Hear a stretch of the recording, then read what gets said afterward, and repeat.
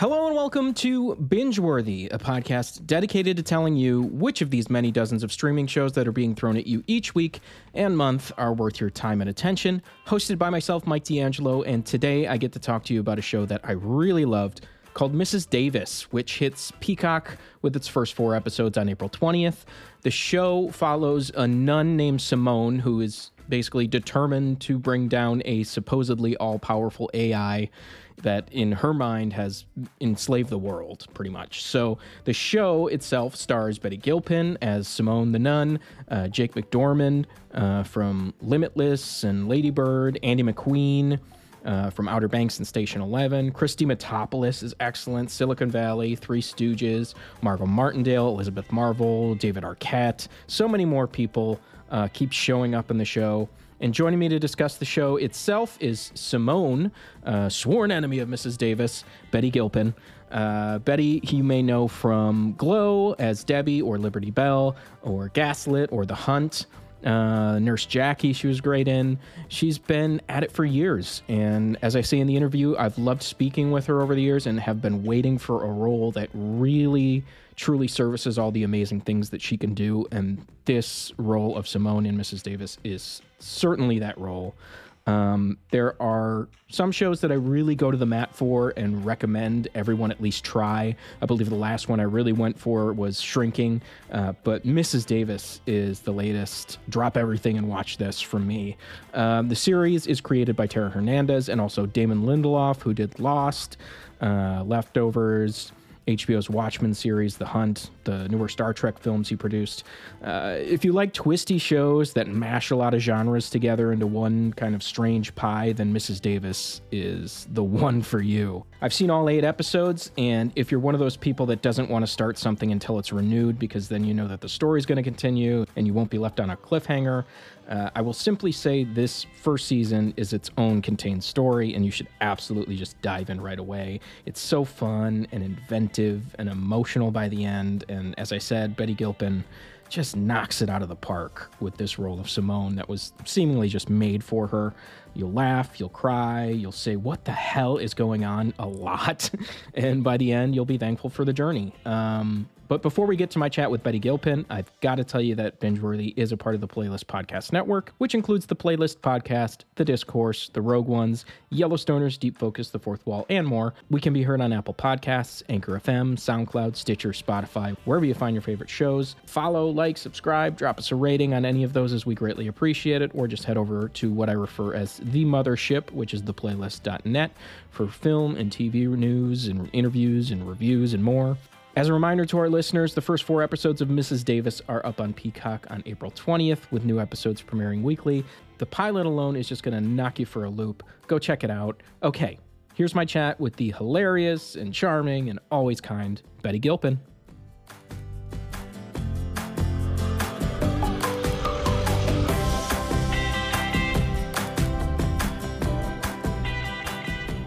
Betty, great to see you again. Yeah, you too. Can't tell you how thrilled I am with Mrs. Davis. It is so damn good. Congratulations. Yay! Thank you. Simone just kind of seems custom made for you. It's like funny, it's tragic, it's dramatic, it's strange, it's moving, it's all of those things. What was your first reaction when they came to you with it? It was it Damon that brought it to you? Yes. So Damon Lindelof and I had worked together on The Hunt, and we were texting during the pandemic, and I was asking him what he was working on, and he said, oh, this thing I can't really talk about called Mrs. Davis. And is there anything that he can talk about, really? Yeah, exactly. I know. Just a man full of secrets. But yeah, I was like, Mrs. Davis, I wonder if it's about like a 1950s housewife who goes insane and kills everyone. I want to be Mrs. Davis. And then months and months later, he told me about that he and Tara Hernandez were writing, about a nun named Simone fighting this possibly benevolent, possibly evil AI named Mrs. Davis, and would I sign on? And I mean, the script, the reading, they only gave me the pilot to read, and I was in from page 1. I mean, their writing is so unique. I think with a theater background, usually I just kind of cheat and skip to the dialogue, but even their stage directions are it's like reading a comic book. Like it's like Calvin Hobbes by Ernest Hemingway. It's crazy. Yeah, I mean, I love you in Glow. I love you in The Hunt and Gaslit and all that stuff, all the way back to Nurse Jackie. But interviewing you in the past, I know how fun and charismatic you are. So I've been waiting on something that just throws it all in the mixer, like constantly barrages you with all that is Betty. And I feel like this really does that in spades. So it is a barrage. Absolutely. Yeah. It's a lot. Yeah. I mean, I think this is the ultimate acting cat toy in that it just changes genre every scene. But I think that is more like life than, sticking to one tone for a whole season. I think that while our show is wacky and twisty and turny, to me, the themes that it discusses and the questions it asks are more relatable to me than any hard-boiled detective show that I've seen. Yeah, I mean, as I alluded to earlier, obviously you first collaborated with Damon on The Hunt, and this is kind of his. You can see his DNA in here because he loves to make shows about that war between like science and faith. Right. And I mean, have you sat him down and been like, "What's up, dude? This is like 3 or 4 shows here. Like, what's going on? What's your fascination with this?"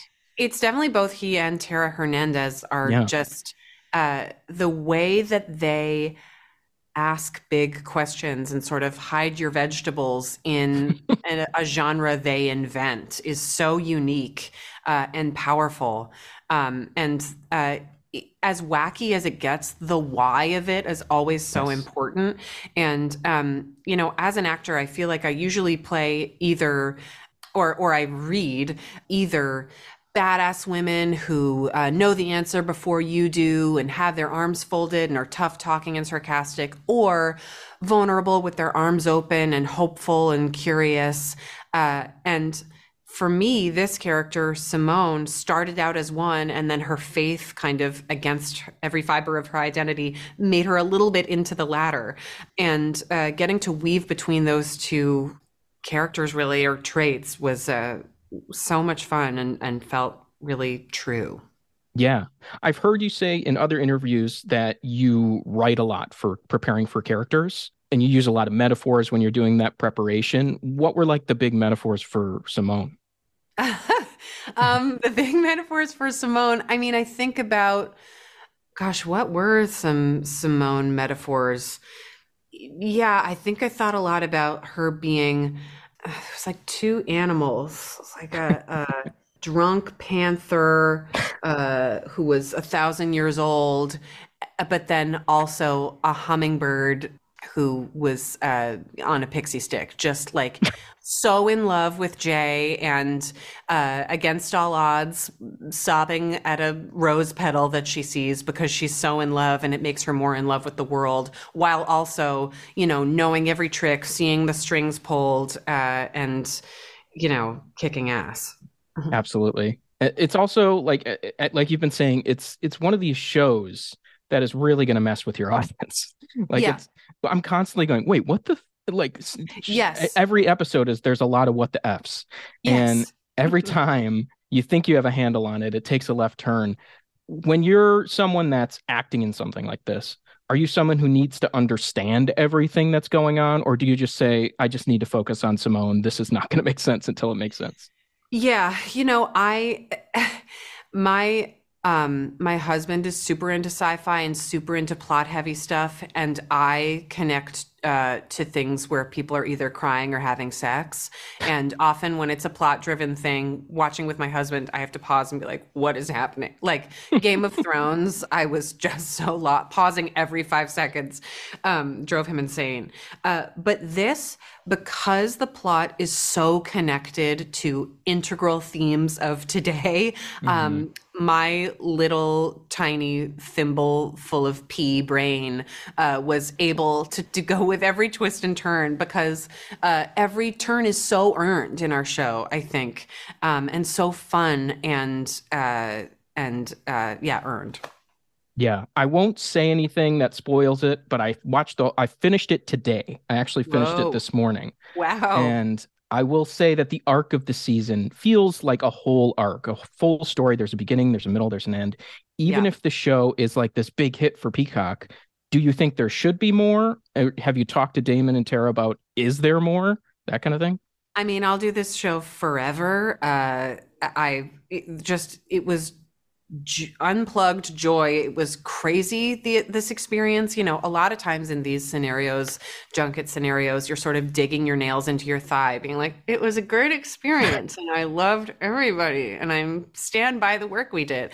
But this, like, I wish I could infuse myself with some sort of truth serum where it just, the experience was so meaningful and joyful that, yeah, I'll do a billion seasons of this. Yeah, I would watch a billion seasons of this. Great. So very happy to hear it. You also have American Primeval coming up, the next Netflix show. Yes. Peter Berg, Mark L. Smith, who did The Revenant. Sounds Yes. like it might be a grueling shoot. What's your experience there and what can you tease? It's so much fun. I mean, it's a lot of sobbing and screaming in a corset and petticoat on a horse.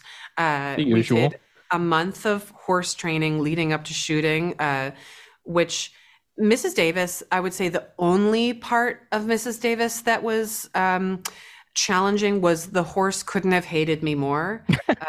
Like I'm supposed to have this incredible connection with the white horse, and the horse sneezed on me, ran away from me, wanted to eat my face. And so I was worried about going into American Primeval because I was like, I have a personality trait where horses want to cover me in snot and put their teeth in my retinas. You were wearing a wool habit in Arizona. So That's true. Yeah. I mean, luckily, I'm not having that experience on this show. I love the horses on this one. I loved the horse on Mrs. Davis. It just didn't love me. Right. Just wasn't that into me. Yeah. But no, American Primeval is going to be ridiculous. It sounds amazing. Cast is Yeah, it's amazing. All incredible. that. Yeah, and I love working with Peter Berg and Taylor Kitsch. Nice. Angel. Yes. Last time we spoke, you also said you did like a tape audition for She-Hulk. I'm a superhero guy, so I'm always cool. kind of digging for that kind of stuff. I like that kind of stuff. Obviously, that role went to Tatiana Maslany, but I'm curious if you've stayed in touch with Marvel at all for like, hey, I'm here. What do you got? Marvel and I are pen pals. Yes, I knew it. Yeah, I auditioned for She-Hulk when I was like 4 months pregnant. And I was like, should I do a take where I incorporate that something's like about to Hulk out of me? And I was like, no, I think, because it was at a point where we didn't know when the pandemic was over. So I didn't want to discount myself if they're like, we're going to be shooting when you're giving birth. But yeah, no, Marvel, I'm going to take that as a very much yes. Yeah. As someone who loves, well, many people in the cast, I also love David Arquette because he's a beautiful unicorn of a person. Do you have a quick David Arquette story before we go? I mean, he's so incredible in this show. And I really feel like across the board, Jake McDormand and I were talking about this, across the board, every actor is playing a part that I think their dad would be like, that's my son. Like they're just playing a part of their soul that is so inherently them. And they were supposed to, like Chris Diamantopoulos as JQ. It's just, everyone is plugging into a part of their identity that feels so right. And David Arquette is no exception. His performance is very beautiful. It is. It's wonderful. They're going to pull me out of here with a hook. I'll just say Mrs. Davis premieres on April 20th with 4 episodes, followed by new episodes weekly on Thursdays. Betty is so damn good in it. Thank you again. Thank you. Thanks. Right. Thanks so much. Bye.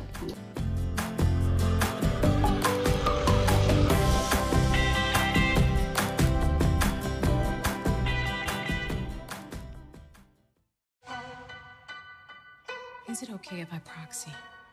Sorry, she'll speak to me through here, and then I'll just repeat whatever she says. Not she. It. It is a machine. She wants to talk. Talk To you. If I say no, it's just gonna send someone else, isn't it? Probably. You are the only person on the planet who can fulfill this quest. You must locate the Holy Grail. The what now? Mrs. Davis is all-knowing and all-powerful. She not only knows you're coming for her, but she wants you to. get going. Wiley? What is that on your face? What, my stash? A lot's changed since I last saw you. Meet the resistance. What are you resisting?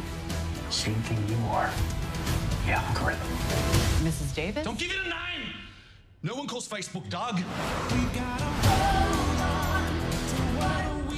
This is what it does. Everyone you meet is only trying to push you into doing what it wants. It's just a matter of time before every person on Earth does whatever it asks them to. I'm the best weapon you've got.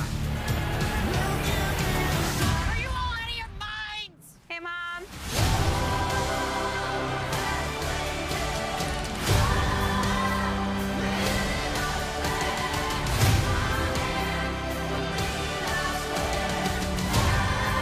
Let's party. Hello? Hi. I'm looking for the Grail. The Holy One.